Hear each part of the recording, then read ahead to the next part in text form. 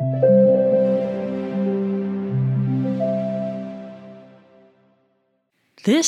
is Localization Today, a podcast from Multilingual Media. Every week, we look back on the news from multilingual.com with a language industry specialist. What stood out? What are notable trends? How can we predict what is going to happen next? I am your host, Marjolein Groot-Nibbelink, publisher of Multilingual magazine. After discussing a flurry in M&A activity with Jonathan Otis in my most recent episode, we reached out to Acolad about the acquisition of Ubiqus that was announced on March 22nd. This is the 10th acquisition in Acolad's history, and the group has now passed the symbolic threshold of 2,500 employees. With a combined turnover of 330 million euros for the year 2021, Acolad stands out as one of the top worldwide leaders in the language industry. They were ranked 9th in this year's NIMSY 100. Olivier Marcheteau, Acolad's CEO, spoke with Multilingual's editor-in-chief Cameron Rasmussen yesterday, and I'm going to let them take it from here.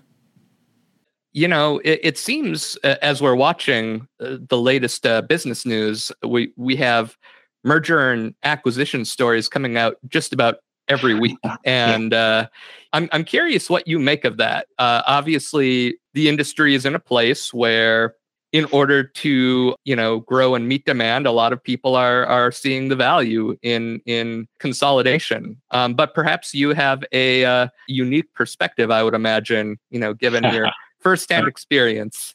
Yeah, it's probably more first-hand experience than unique expertise. But I would probably say there are three drivers to the current consolidation. First one is, I think, actually probably on the customer side, which is what we see is that the globalization of the economies and commerce around the world, as well as the very fast digitalization, is basically reshuffling the cards, and large companies want to make sure that they find an harmonized way to manage their content. So they are looking for global partners. So I think it's a market shift where historically customers, even large groups, would say, translation is a second thought and something that we can delegate at the country level, and each country is going to do their own thing, and it's a low technology area. I think now you want to publish content across the world. You want it to be super consistent. The touch points keep getting more. I mean, there's more and more touch points every day. Social networks, website, mobile applications, you name it. So I think this brings a different level of discussion and focus on the enterprise customer accounts, where they see the strategic value of content even better, and with content they get rapidly to the point of how they manage translation consistently. It's a famous law of demand and offer. Because there's demand, some people are trying to answer there. So that's trend number one. Trend number two is the technology shift. I think we related to what I've just described in terms of the need for fast, almost immediate ability to manage your content worldwide. You need to have a strong technology stack to do that. And in parallel, there's the impact of machine translation and the ability to probably achieve faster, lower cost results with those techniques. I don't think the customer cares that much, honestly, about the cost element. I mean, some do. Everybody wants to manage cost, but I think the speed and ability to really translate almost simultaneously your content across the world is a real driver there. But obviously that means if you want to compete, you need to invest. Given what the trend is in terms of salaries in the tech industry, it does mean that if you don't have the right scale, you're probably you're in an even more challenging position, obviously. And then I think people who have built small or medium-sized businesses see those trends happening, and some of them have to think about whether they want to double down and compete or whether they feel it's the right time to partner. And I think that's what we're seeing. So and then you have to be careful because there's a lot of money on the market right now. I'm not a tendency to look at acquisition price as being how can I say that? Like, because there's a lot of money, you can push prices up a bit, not realistically. And then the second question is what is it that you really acquire? Like how solid is the customer base or the technology or the teams you acquire versus just a business that has lived through its best period. I also think the COVID crisis brought a few entrepreneurs to think that I don't think the life of an entrepreneur is ever easy, but it created even more difficult periods and challenges. It accelerated the pace of change. So I think all of that is combining in what we see right now, which is probably a never seen before level of activity, which is good because it means we have even more work and we can have even more fun. So I suppose that's a healthy way of looking at it too. And can you tell just us a little bit about what that experience was like? Our ambition is to build a global leader in language services and content solution. So let's say we are always on the look for potential acquisition, and we are trying to be both strategic about it and reactive when opportunities come up. And so Ubiqus is obviously for us a well-known competitor. Originally, I would say a French competitor, so a competitor on our home turf, but that grew into a global player. And I think we crossroads several times over the past, for me, the past 2 years, but for Benjamin Dufresset, or shareholder and president, probably for the last 20 years. So both sides know each other pretty well. And last year, there was an alignment of stars, as probably we can say, and both parties felt it was the right moment to enter and accelerate discussions. So we went into a pretty, I would say, typical dialogue, discussing whether this made strategic sense for both sides. And I think we worked very closely with the Ubiqus team for a bit more than 3 months, and we converged on the idea that it would be a great scenarios for both companies. And then, we like to say we want to extend our portfolio of solutions to really become a full service multilingual content partner, and Ubiqus is clearly an established leader for the past almost 30 years, I think, in the transcription business, which we think is a very interesting additional business line to our portfolio of solutions for enterprise customers.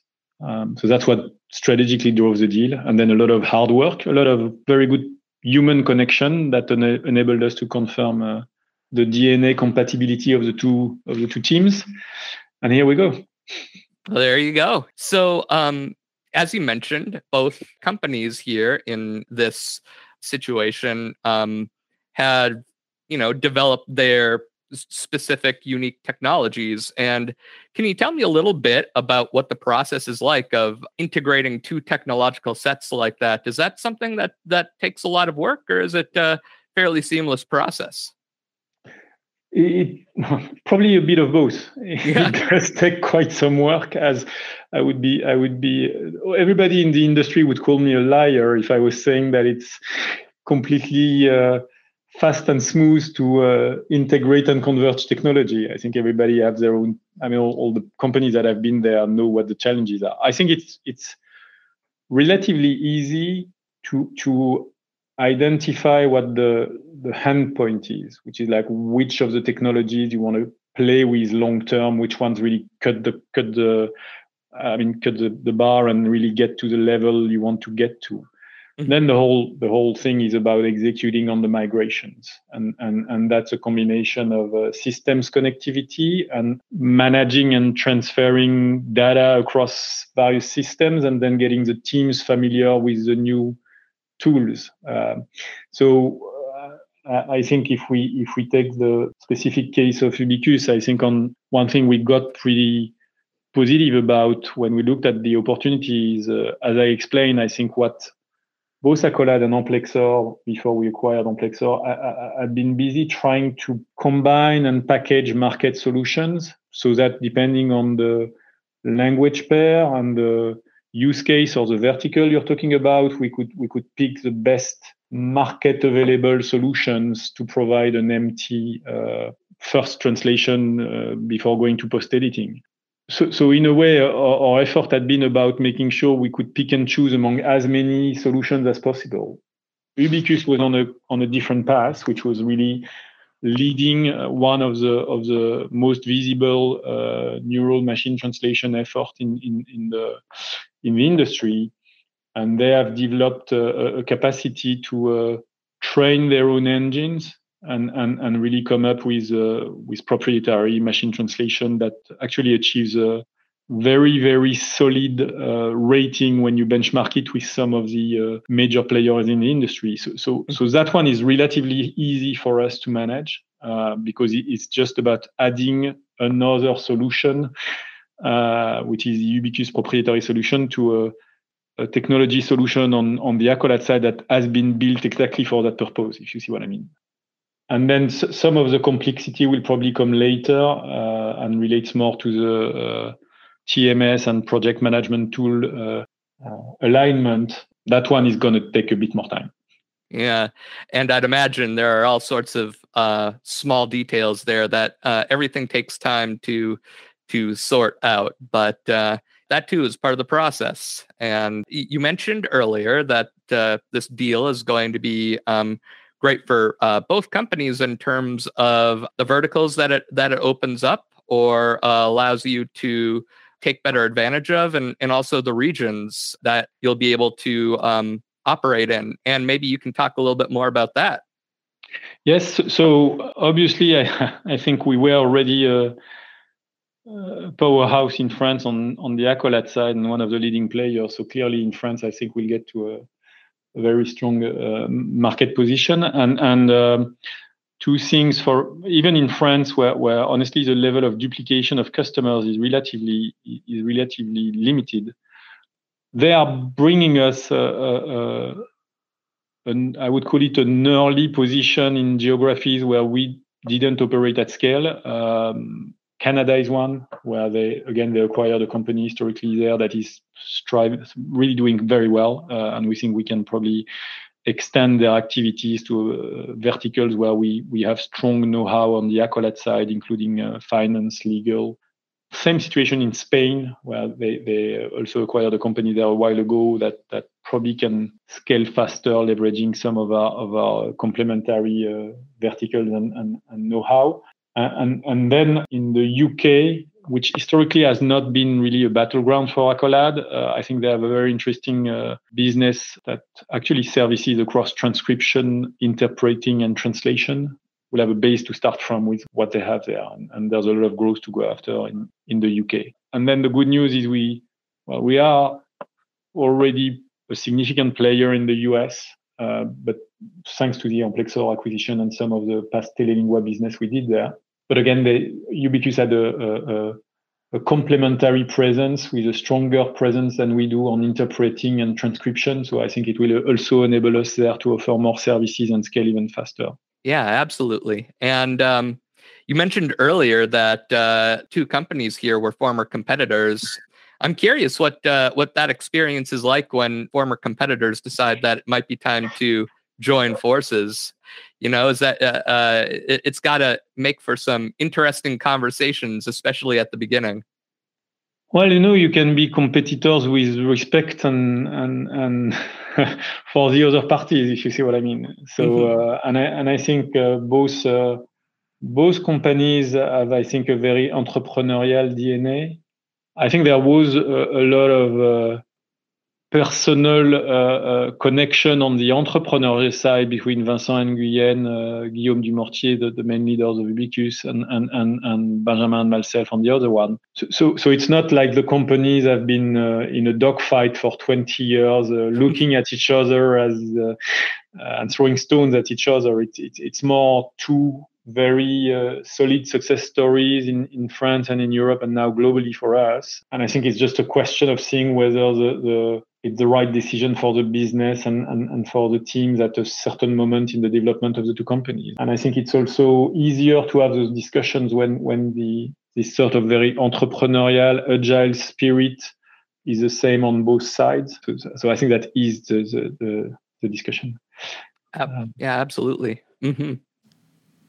You're listening to an interview with Olivier Marcheteau, CEO of Acolad Group. We'll be right back. It's time to reconnect at Gala's annual conference. Join Gala members and other industry professionals from around the globe in San Diego or online from April 24 to 27. Listeners of Localization Today get $100 off in-person registration and $25 off virtual registration by going to gala-global.org/LTY. That's gala-global.org/LTY. Gala Global. Expand your mind and your network. Offer expires April 18th. I want to be respectful of your time because I know it's getting into the evening there. But just as a way of wrapping up, as I can imagine that we're going to be seeing a lot more companies taking steps like this in the future, somebody who's got recent experience with it, do you have any advice that you would offer any business leader as they consider or take the first steps in starting a process like this? Is your question more on the seller side or on the buyer side? I would put it first to the seller side, and then I'll maybe keep my buyer advice for myself, if you allow me to. Because, but on the seller side, I'll say pretty. I don't know how original what I'm going to say is, but the first thing is to be clear on the decision criteria for the sale. Is it price? And that's fine. Some people are looking for a price. Do you want to stay on and continue to drive your business after you've joined? How ready are you to engage with people who will be partners but will probably have a point of view on your business and try to help? So I think there's this analysis. Part of that is very rational. Part of it is a lot more about individual expectations. And then my other advice would be to say, don't keep it as a bankers-driven discussion.